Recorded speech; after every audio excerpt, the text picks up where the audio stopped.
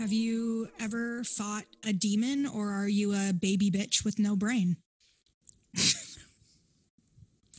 You know that I'm a baby bitch with no brain. Let's just be honest. You? I've fought many demons, the demons of sick thoughts. Yeah. Childhood demons, childhood traumas. Every single one of my ex-boyfriends, demon. Every single one of your ex-boyfriends, Demon, for sure. Ugh. All right. Anyway. Well, welcome to Paranormal, guys. I'm Marie. And I'm Nicolina. And we're here to give you your daily or your weekly dose of spooky slumber party scary stories that are real stories. Yeah, real stories. And also, I mean, this was a last minute decision to do this story for me, but I think it's probably one of my favorites that I've ever done. I don't even know what it is yet, and I cannot wait to hear it. So stoked about that. Get pumped. Before we start, I want to give a quick shout out to Catherine Parakis for becoming a patron on our Patreon. Yep. And just so everyone knows, she is going to be joining us next episode for our Hometown Haunt episode to tell us about her creepy story. So I'm excited for that to happen. Same. Back in the day, she won a paranormal giveaway on Instagram. So super excited to have her on. Yeah. And so that'll be fun. And if you guys want to be on an episode, you can go and become a patron on our Patreon. It's patreon.com/paranormalpod. And we will set up a Zoom call with you and we'll have you on the show. Like we had Mary on and like we're going to have Catherine on. For anyone who is a patron currently, we are going to have our February live Q&A on February 11th. So just wanted to let you guys know to set aside the time, 7 p.m. Eastern Standard Time for the Q&A. Yeah, we usually host around then. I will provide the scheduled link from YouTube Live. And also, we noticed that Instagram has created a rooms channel. So we'll be able to also add our patrons to that so that we can do Q&As through there. Which is super exciting. Yeah. So, yeah, that's all I got. All right. Well, did you want to jump right into horoscopes? Yeah, let's dive into horoscopes because I feel like this episode's going to be a meaty one. Oh, I'm excited. I cannot wait. Okay. I think you're first. Okay, I'll do first. So, Gemini, a long-term love relationship may finally reach the point of total commitment. Finally. Intense feelings and words of love could suddenly come from your partner, which could take you by surprise, but are no less welcome for. Talk of a future together may result, but no concrete decisions will be made, nor should they be. Don't push it. Bask in the glow of the promise of lasting love. You know, I've been waiting for my husband of 5 years to finally take it to the next. Finally commit. Oh, sure. It rings true.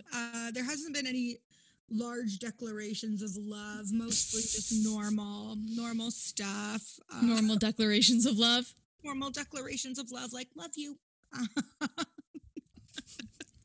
But it's just good to know that finally, after 5 long years of marriage and 11 or 12 long years of us being together, that, you know, things are finally coming up Marie. So. Yeah. Finally coming up Millhouse. Yeah, I mean, I couldn't get through that one without laughing just because I was at your wedding. I know.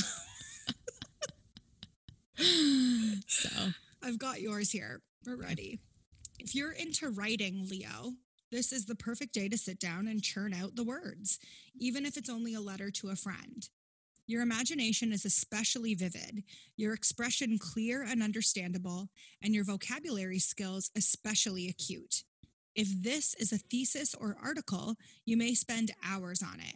Don't worry, it will be that much better for it. Did you have to do like lots of content writing today for work? I had to do a lot of communicating today, which required me to write quite a bit, but I wouldn't say I didn't write anything long form. I had to do some title like writing, but my manager didn't like what I wrote, so I guess I didn't do very well. But I don't know if that's really my fault or if he just had an idea in his mind that he really wanted.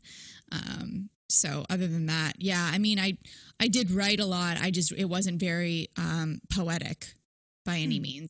Yeah. But I think I communicated properly today, effectively today. Good. Yeah. Well, then both of our horoscopes ring true. Both of them nailed it. Spot on. All right. Well, before we get into the stories, I actually wanted to talk to you about another podcast that I found. Yeah. So I found this podcast. It's called History Defeats Itself. Mm-hmm. And it's a comedy podcast, and it explores if like we as people learn from our history or if we're doomed to just end up repeating it forever. Right. I always think about that. Yeah. So on each episode, they talk about a single topic, and it can be like really, really mundane. So like the one episode that I was listening to is like about the history of like takeout, like food. Like okay, like cool. Yeah. Or it could be like super fascinating stuff, obviously. Mm-hmm. And there's 3 of them, and one of them will pick the topic and they do the research, but they don't tell the other people what it's going to be until they're actually recording the episodes. I like it. So 2 of them are just learning about the topic with us, the listeners. Right. And each episode, they plan it out, but it's super spontaneous. Like they're super, super funny. I was cackling in my car listening to it. It was so funny. And at the end of the episode, basically what their objective is to determine if the subject's been a success or if it's another example of how history has defeated itself. So did we learn anything from this? Right. Yeah, it was super funny. I highly recommend. So in the takeout episode, like what was the conclusion of that? You need to go listen to it. Oh, well, okay. Yeah, okay, I will. But yeah, now I want to know. So that's else to talk to about it because it's so funny. So go listen to it, and then we'll talk about it. Okay, sounds good. Will do. All right. Well, let's get into our stories for this episode. Mm-hmm. We were planning on not doing a theme, but then I last minute called you and was like, I've got an idea for a theme. And luckily it worked with the story that you already had in mind. So we're doing disappearances, mysterious disappearances. It's not so much on the CSI side of things. It's not like murders, disappearing people like that, but more so just completely unknown. There's a lot of either paranormal attributed to it or conspiracy theories related to these disappearances. So that's going to be our focus for this episode. And I believe I'm going first. So I have chosen to do the Bennington Triangle. So, I mean, we all kind of know what the Bermuda Triangle is, or at least have heard about it to some degree. But I had never heard of the Bennington Triangle, but it's a very famous place in the mountains of Southwest Vermont. So I got all of my information from allthat'sinteresting.com, listverse.com, legendsofamerica.com, and historybyday.com. So they all had different articles around the Bennington Triangle. And the Bennington Triangle was dubbed by Vermont author Joseph A. Citro, and it is a loosely defined area that encompasses the ghost town of Glastonbury, which was once a small logging community centered in the mountains of southwest Vermont. It was abandoned at the end of the 19th century after the logging boom died down, and now the greater Glastonbury area is mostly untouched, pristine wilderness, and considered remote even by Vermont standards. So, for those of you unfamiliar with the Bennington Triangle, it has mysteriously swallowed as many as 40 hikers and residents. And this started with Native American warnings, which Joseph A. Citro documented in his 1996 book, Passing Strange, True Tales of New England Hauntings and Horrors, saying that the Native Americans refused to set foot on Glastonbury Mountain unless they were burying their dead. In their eyes, the whole mountain was cursed land because the four winds met there in eternal struggle.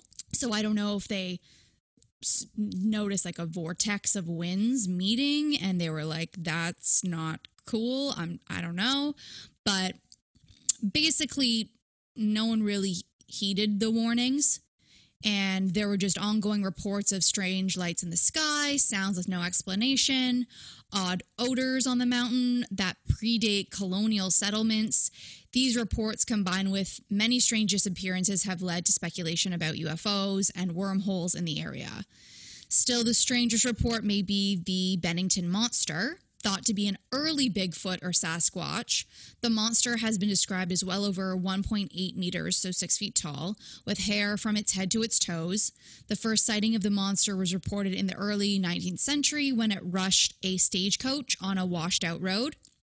The beast knocked the stagecoach onto its side and fled into the dark with a roar, and luckily no one was harmed. In 1967, a somehow less pleasant monster began to appear on the mountain. The Wild Man of Glastonbury lived in a cave near Somerset. Unfortunately for everyone, he didn't stay there.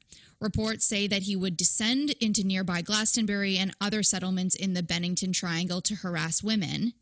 He accomplished this by pulling open his ratty coat to reveal his nude body, while waving around a pistol to scare off anyone who might want to stop him. Luckily, that seems to be all he did before fleeing back to his cave in the mountains. So sounds like Hess Village when the pandemic wasn't happening. Basically, yeah, I feel like we've all experienced the Glastonbury monster at some point.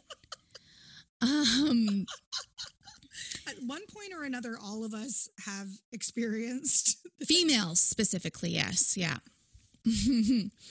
Okay, sorry. Now, there were also strange happenings in the Bennington Triangle that were less fantastic than a massive ape-man or gun-wielding nudist. Apparently, the conversion to a tourist town was hard on the loggers and miners of Glastonbury and Fayetteville. So, in 1992, a sawmill worker named Henry McDowell drunkenly bludgeoned a coworker to death with a rock after he heard voices telling him to attack. He was committed to an asylum, but managed to escape and vanish. Only 5 years after that murder, another strange one followed nearby. John Harbour was a prominent Woodford citizen who went into Brickford Hollow, just south of Glastonbury, to hunt. He was shot by persons unknown, but was found with his fully loaded gun just next to him and seemed to have been dragged several yards. Those who investigated his death were left wondering why he was so easily shot, given that he had a fully loaded gun with him, and why his assailant would bother to put the gun next to him after dragging him. So this murder has gone unsolved and will likely stay that way.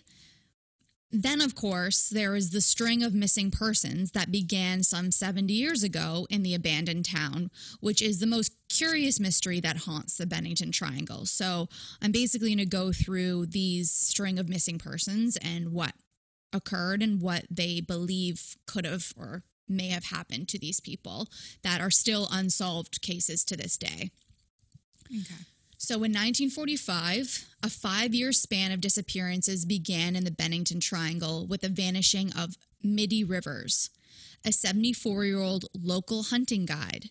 Rivers led a party of 4 hunters around the area of Hell Hollow and the southwest woods of Glastonbury before he was suddenly lost.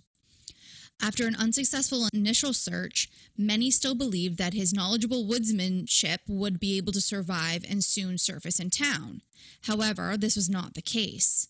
Soon, more than 300 concerned locals and U.S. Army soldiers dispatched from Massachusetts Fort Devens combed through the vast wilderness for 8 days, turning up not a single shred of evidence as to the whereabouts of Rivers.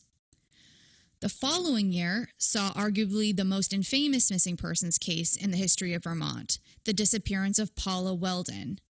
Weldon was an 18-year-old student at Bennington College who decided to hike a leg of the long trail during Thanksgiving break when most of her peers had returned home for the holidays. She was last seen on Sunday, December 1st, 1946, wearing easy-to-spot red and entering the long trail near Glastonbury Mountain. Weldon never showed up for her Monday classes, spurring a massive search party of more than 1,000 people and a reward of $5,000. Despite the large turnout, numerous aircrafts utilized, and a variety of assisting law enforcement departments, no clues to her fate were ever discovered. And many, including Weldon's father, criticized the authorities' lack of sophisticated methods in handling the case, which actually served as the catalyst for the founding of the Vermont State Police 7 months later. And the case still remains open to this day. I don't know, have you ever seen Twin Peaks? Yes, I have. Great show. Yes. Right. So for some reason, this just reminds me of Twin Peaks in a way. Yeah, I was thinking that too. Just like the kind of ghost town, Vermont, cold, whatever, missing girl, that whole thing. Yeah. I couldn't help but think of it. But anyway. Yeah, for sure. Yeah, so exactly 3 years to the day after the vanishing of Paula Weldon, the Bennington Triangle saw one of its more seemingly supernatural disappearances. That day, a 68-year-old man named James E. Tedford boarded a bus to Bennington after visiting relatives in St. Albans, Vermont. Numerous eyewitnesses, including the driver, later confirmed that Tedford had been in his seat as late as the last stop before Bennington. Yet, when the bus finally pulled into Bennington, Tedford was nowhere to be found. So he just wasn't on the bus anymore, and they hadn't made any stops that he would have gotten off on. Okay. So, yeah, after he implausibly vanished into thin air while inside a moving vehicle, baffled passengers noted that Tedford's luggage and an open bus timetable remained on his seat. If the witnesses are correct, Tedford would have disappeared from his seat as the bus was traveling down Route 7 through the Bennington Triangle. Yeah, unless somebody opened the window and shoved him out of a window. Like how other people would have seen that. Right? Oh my God, that's creepy. Okay. Yeah. Nearly a year later, in mid-October 1950, 8-year-old Paul Jepson went missing. He was last seen happily playing in the family pickup truck by his mother, who left to tend to pigs at the dump where she and her husband were caretakers. Then he vanished without a trace. In addition to the hundreds of assembled for a search party, a New Hampshire sheriff brought in a bloodhound to sniff out the missing boy. The dog was able to pick up his scent but abruptly lost the trail at a nearby crossroads, suggesting a possible abduction by a motorist. As the case dragged on without resolution, some suggested that Jepson met an early demise at the hands of his parents and was dinner for the pigs. But in keeping with the eerie feeling of the Bennington Triangle, the boy's father told the Albany Times-Union that it was perhaps the lure of the mountains that pulled in his missing son, as the boy had talked of nothing else for days prior to his disappearance. That's creepy. Okay. And then 2 weeks later, this disappearance, 53-year-old Frida Langer, an experienced hiker and survivalist familiar with the area, went missing on the Somerset area of the Long Trail bordering East Glastonbury. After hiking a brief half-mile with her cousin Herbert Eisner, Langer fell into a stream and set back to their camp to change her clothes, where her husband was resting with a hurt knee. But neither her husband nor her cousin ever saw her again. Helicopters from the Connecticut Coast Guard and U.S. Army in Massachusetts, as well as local aircraft from citizens and the Vermont Aeronautics Commission, helped search for Langer. As many as 400 people, including the Massachusetts National Guard, meticulously searched the surrounding area, yet found nothing. But soon, they did find something, and this became the only known disappearance of the Bennington Triangle where a body actually turned up. 6 months after she went missing, Langer's corpse was found near the Somerset Reservoir, curiously, an open area that had been searched extensively numerous times in the previous months. Yet, even with a body, the case saw little resolution. The body had decayed so badly that no cause of death could be determined, only fueling further speculation about what kind of disturbing end she may have met. The intriguing mysteries and unexplained events associated with the Bennington Triangle have caused many to speculate wildly about the possibilities of nefarious and perhaps paranormal forces at work. A notion bolstered by alleged UFO and Bigfoot sightings, like I mentioned earlier. Others obviously believe the burst of missing persons between 1945 and 1950 may have been the work of a serial killer. But the lack of sheer evidence to back this up, as well as the variety of victims, ages, and genders, usually serial killers have some sort of pattern that they stick to, rules out this theory as well. Others still contend that the disappeared met their demise at the claws of an indigenous mountain cat, such as a lynx, a bobcat, or a catamount. However, bobcat and lynx are not known to be aggressive to humans, and the catamount has not been cited since before 1940. All in all, when trying to tie the disappearances together in hopes of discovering a solution to the mysteries, there's little to go on. The only known similarities between the most documented case in the Bennington Triangle are the close proximity of the disappearances. The time of day, when most were last seen, was between 3 p.m. and 4 p.m., and the time of year when most were last seen were the final 3 months of the year, most of them happening in October. It's odd that they're all happening within the same time frame. Yeah. The first disappearances left no trace at all, and Langer's body was discovered in a place that had already been searched. Perhaps someone was extremely successful in abducting and killing near the highway or the mountainside. And likely many other killers, maybe that person succumbed to the desire to show off when they moved Langer's body into the open, as serial killers tend to want to do. But I feel like even the space between these people dying seems odd, that it's like one person every year, or like around the same time. And and then it would even make sense in Weldon's case, since she hitchhiked to the mountain and may have accepted a ride home as well by a motorist driving by, right? But there's a few problems with this. The first is that Langer and Rivers went missing on the mountain near friends. It would be extremely risky for a serial killer to abduct someone with their friends within earshot. The second problem is that the victims don't follow a pattern, and it would be rare for someone to pick up 2 elderly men and an 18-year-old woman and an 8-year-old boy and a 53-year-old woman, like I mentioned.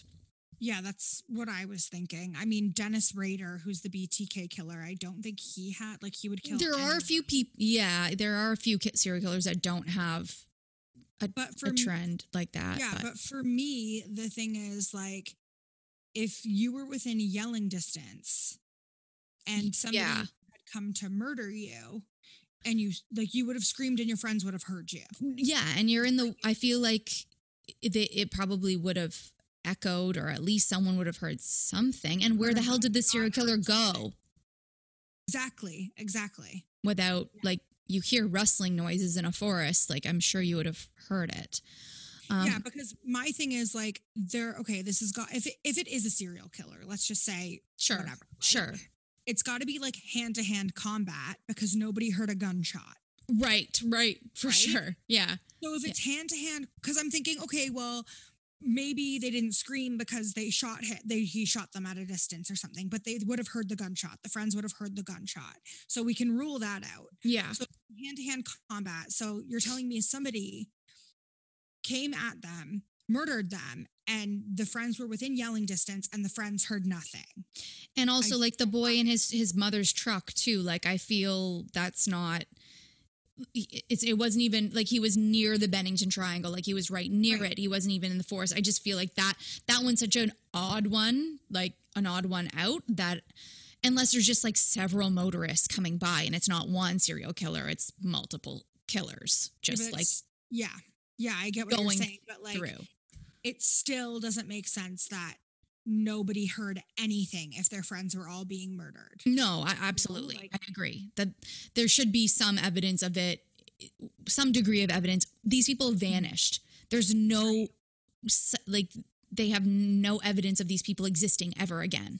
The next explanations are supernatural, each with its own flavor of strangeness, and it's hard to judge which is the wildest. On the high side of the spectrum is the idea that there's a man swallowing boulder hidden among the cairns at the mountain's peak. No one knows how the cairns were assembled there or when, but they probably don't actually eat people.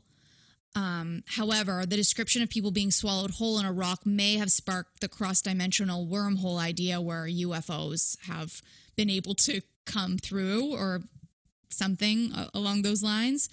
Writer Joe Derwin has covered this strange folklore in his column, These Mysterious Hills, and explains how the mythos of the triangle has changed with the times. When newspapers first reported of the Bennington Triangle phenomena, the explanation was tied into Native American legends. In the 1990s, the explanation shifted to UFOs and other ideas popularized by the X-Files. In the early 2000s, the myth circled back to Bigfoot and the Bennington monster. Derwin isn't overly critical of the supernatural, though. The stories are important to him. They keep the memories of those who disappeared alive and inspire people to think critically. So obviously there's more rational, practical explanations as to what could have happened. Hypothermia, people can reach, if they go into the woods, they're traveling, whatever, if they go on long walks, they may enter a part of the mountain that is actually much colder or fall in a river or something along those lines and just die of hypothermia. But we still don't know where these people end up. Right. That's the thing, is they're missing still. Yeah. So, and they say that many of the hikers have difficulty navigating the mountains.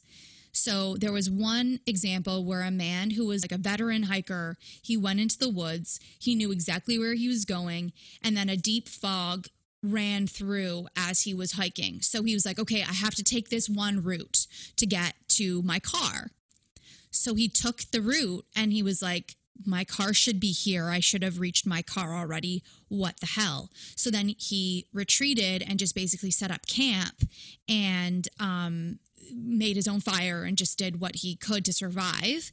And I guess the next morning he went to the route where he believed he should have been and he reached his car.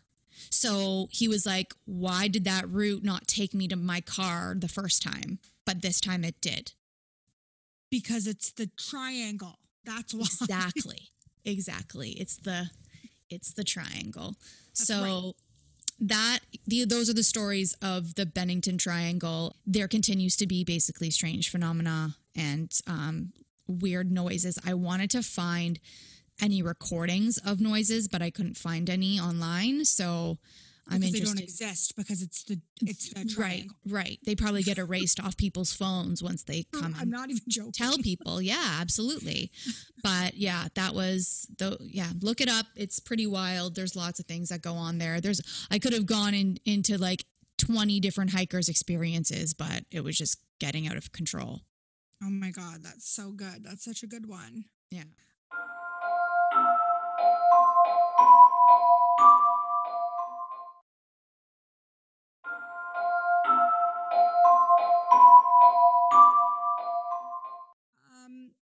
Did you hear that they think that they've... Okay, do you remember the story, the Dilatov Pass? No. It's the one where, like, I have a feeling you did it, but it could have been a different story, where there were hikers on a mountain and the next day, like, their tent was shredded from the inside and shit like that. And I don't know. I don't think so. Okay, I'm going to do... This is not the story that I'm going to do, but there's an update in that case. Oh. Like, this happened forever ago, Mm-hmm. right?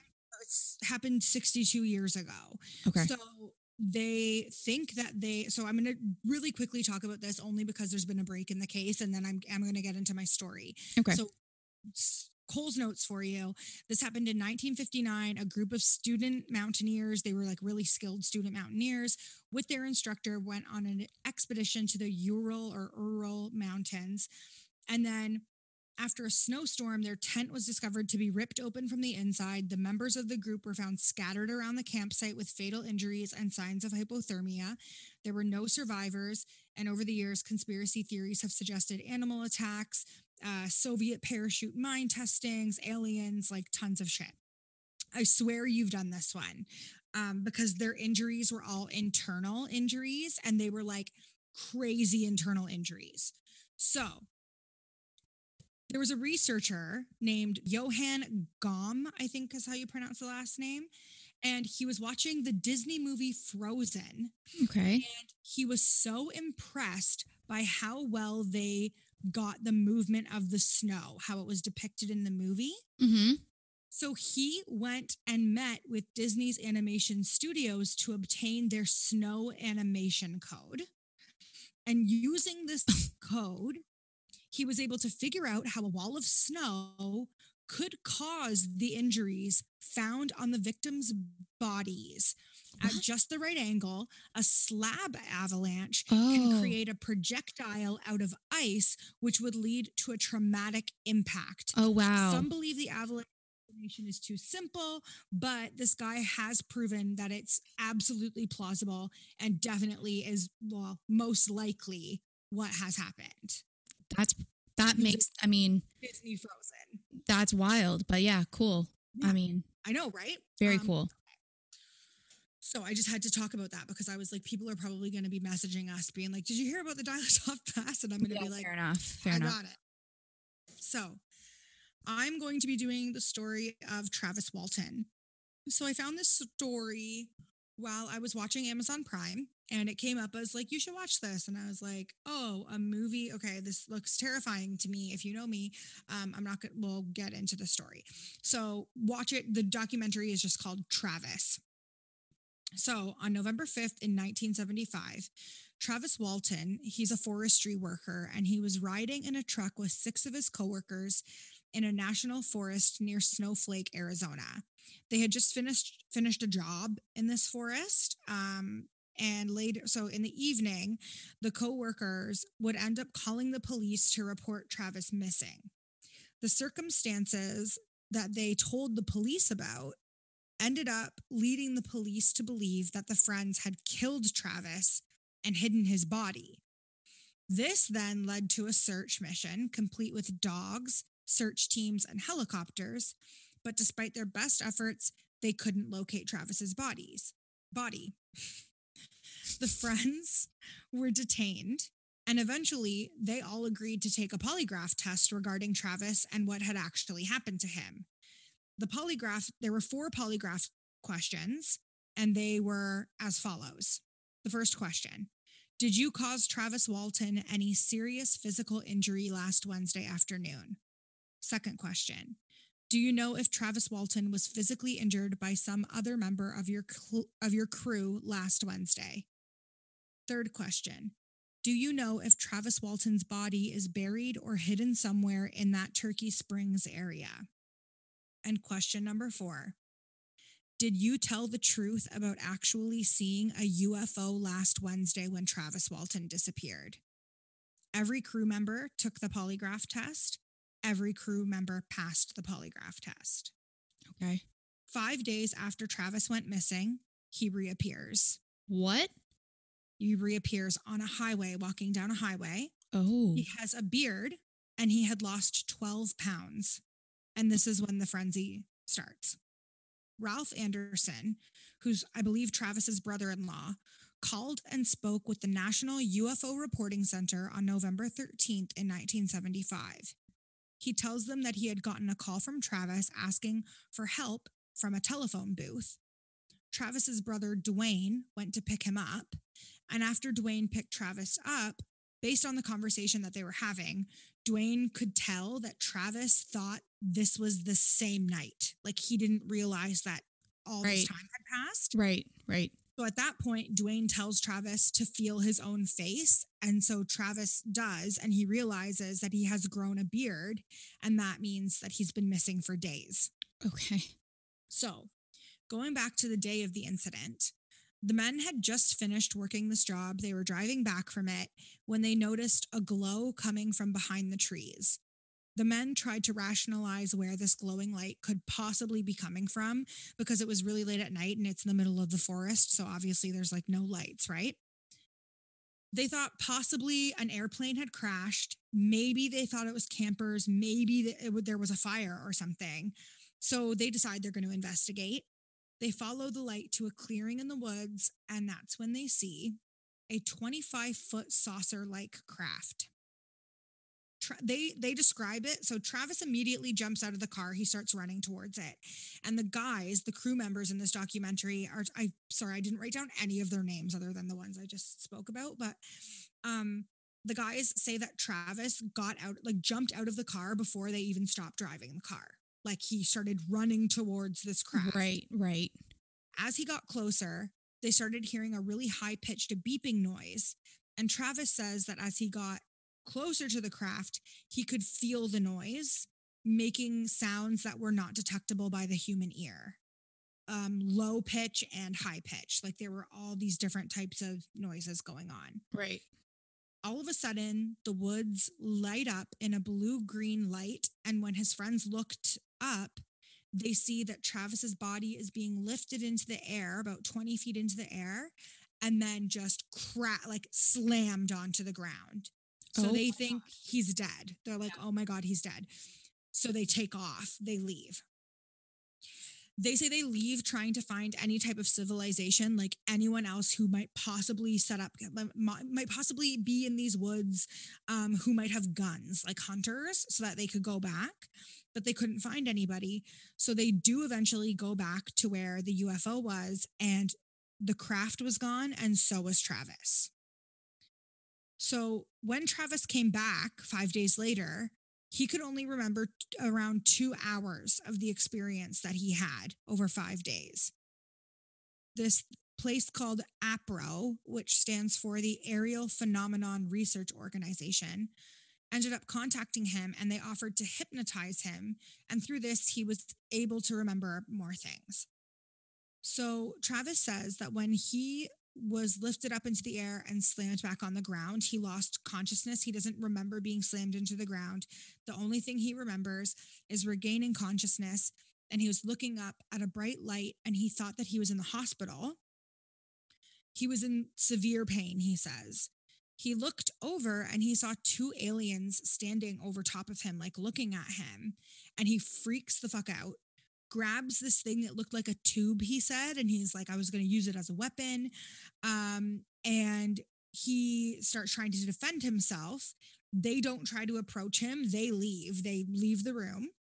There was a hallway, and they go to the right. And so he goes to the left because he's like, they're going to go get more aliens and I need to get the fuck out of here. So he goes to the left. He goes into a room, and there's nothing in it except for a chair and like a control system. He hears someone come into the room, and it was a man who was not like the other creatures at all.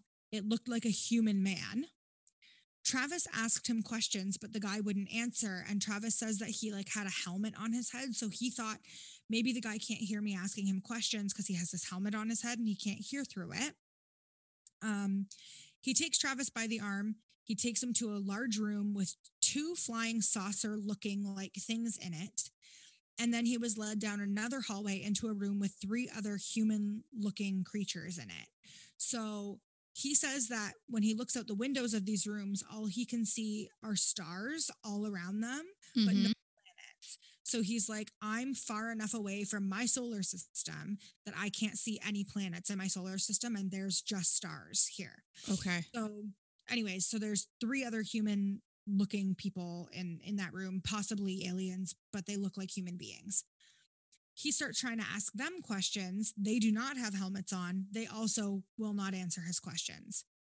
They end up putting some kind of mask over his mouth. He says it looked and felt like an oxygen mask. He looked up, and then there was just light, like just white, bright light. Mm-hmm. That's the last thing he remembers before he woke up on the road. He was walking when he woke up on the road. Yeah. He looks up, and he can see the lights from the UFO, and the UFO like taking off into the fucking space. He recognizes the road that he's on. And so that's when he runs to the phone booth because he knows where it is, and he calls his brother-in-law.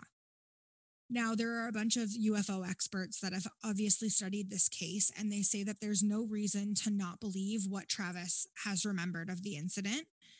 There's a man named Jim Lorenzen, who was the man who led APRO, and he's written several books about UFOs.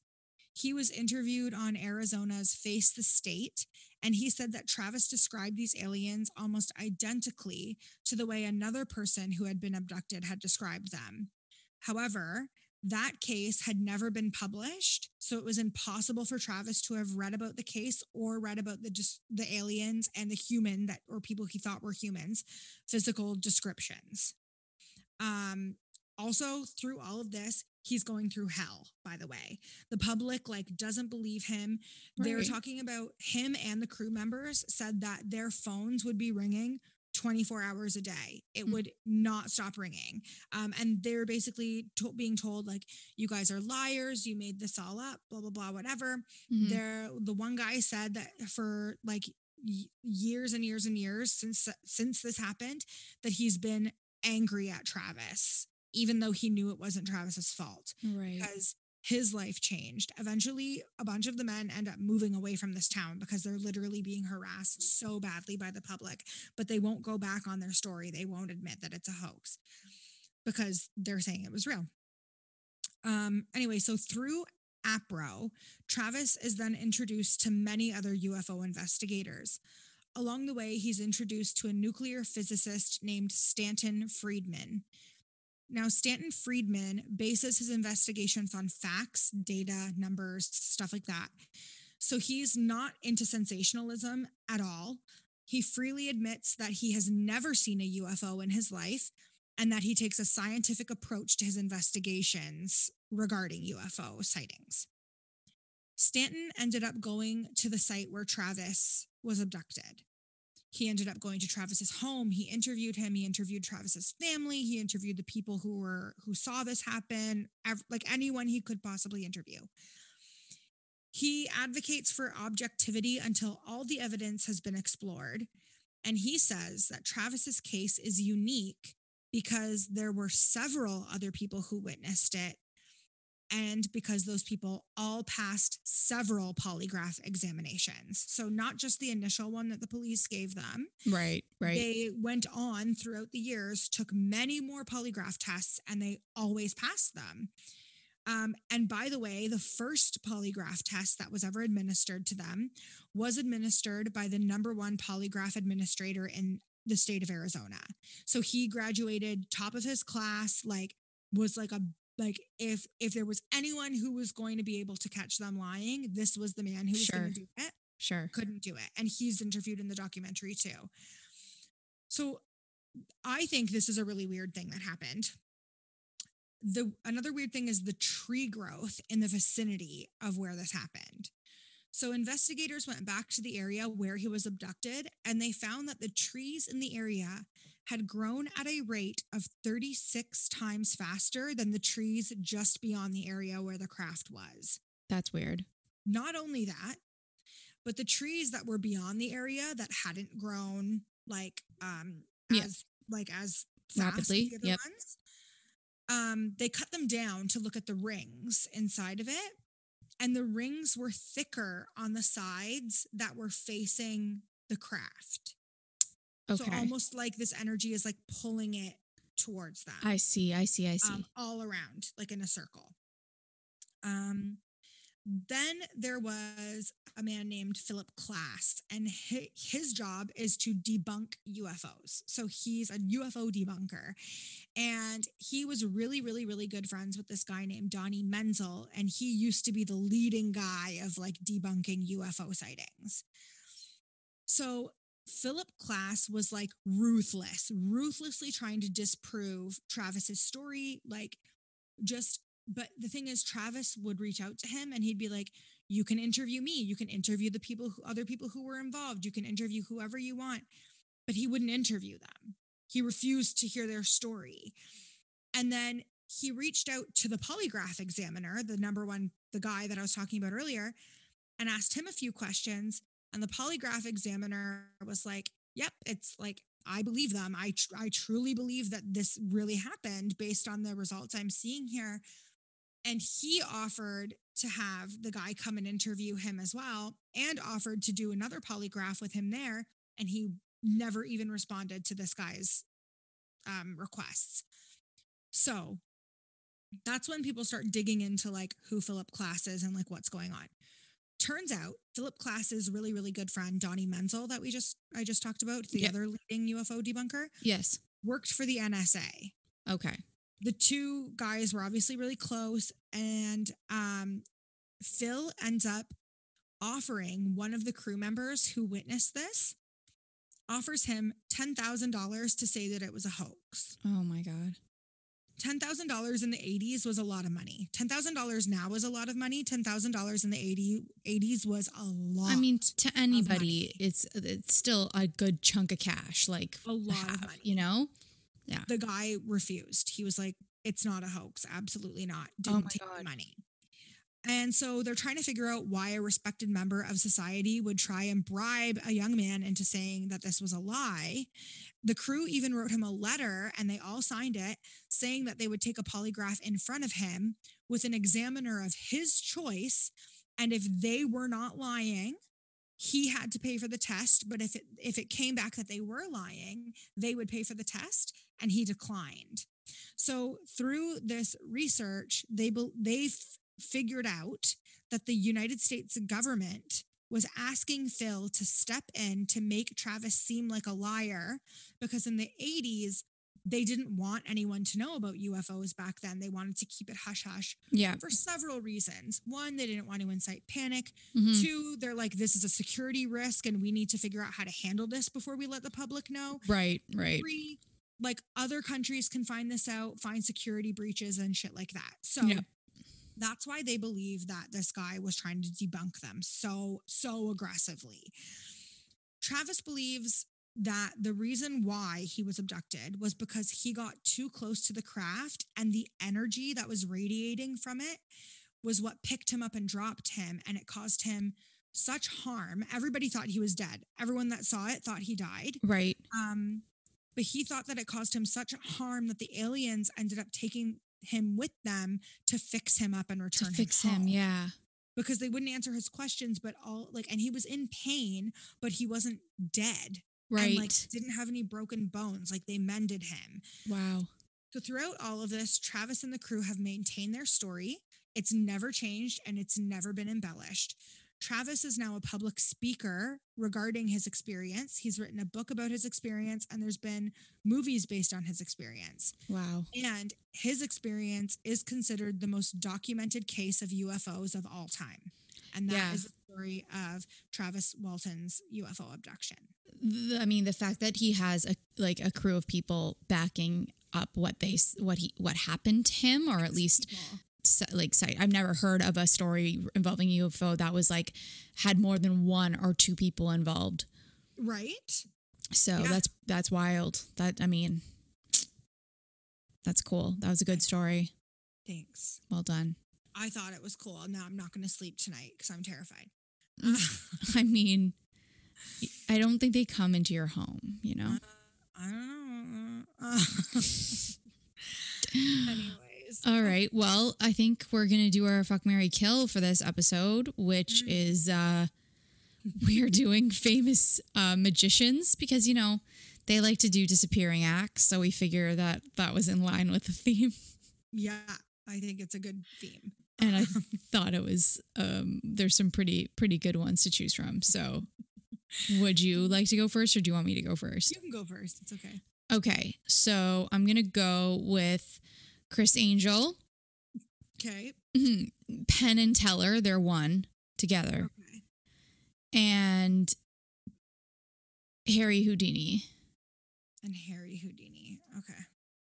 So I'm going to have to look them all up. Sorry. Hold on. No worries. So what do Penn and Teller look like? Aren't Penn and Teller not magicians? They debunk magicians and shit like that? No, they had a show of debunking magicians, but they are magicians. Oh, okay, okay. Oh, right. Okay. I'm... Oh my God, why? Okay, I'm going to kill Penn and Teller. Okay. I'm going to marry Harry Houdini because he's so famous. Okay. And I will sleep with Chris Angel for my emo self. Okay. Let her live in her glory. Yeah, I agree with those choices. I agree with your choices. Oh my God. Okay, let me see who I can pick. Okay, I'm going to pick Valentino. I've never heard of that person, but okay. Okay. James Randi. Okay. David Blaine. Okay, David Blaine. Okay. Valentino. Mm-hmm. American. Okay.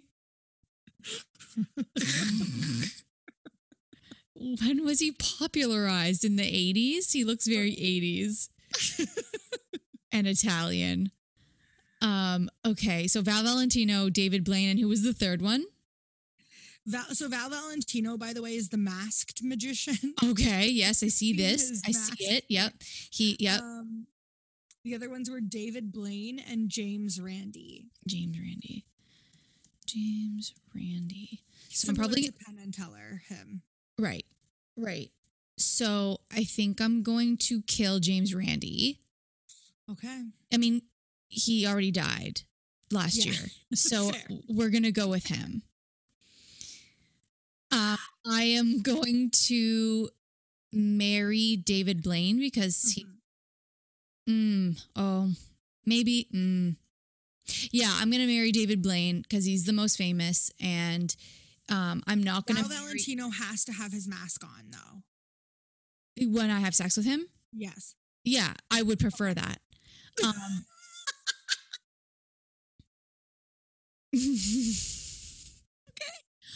But also, I was obsessed with The Masked, that show. Like, I was obsessed with it. I used to watch it all the time.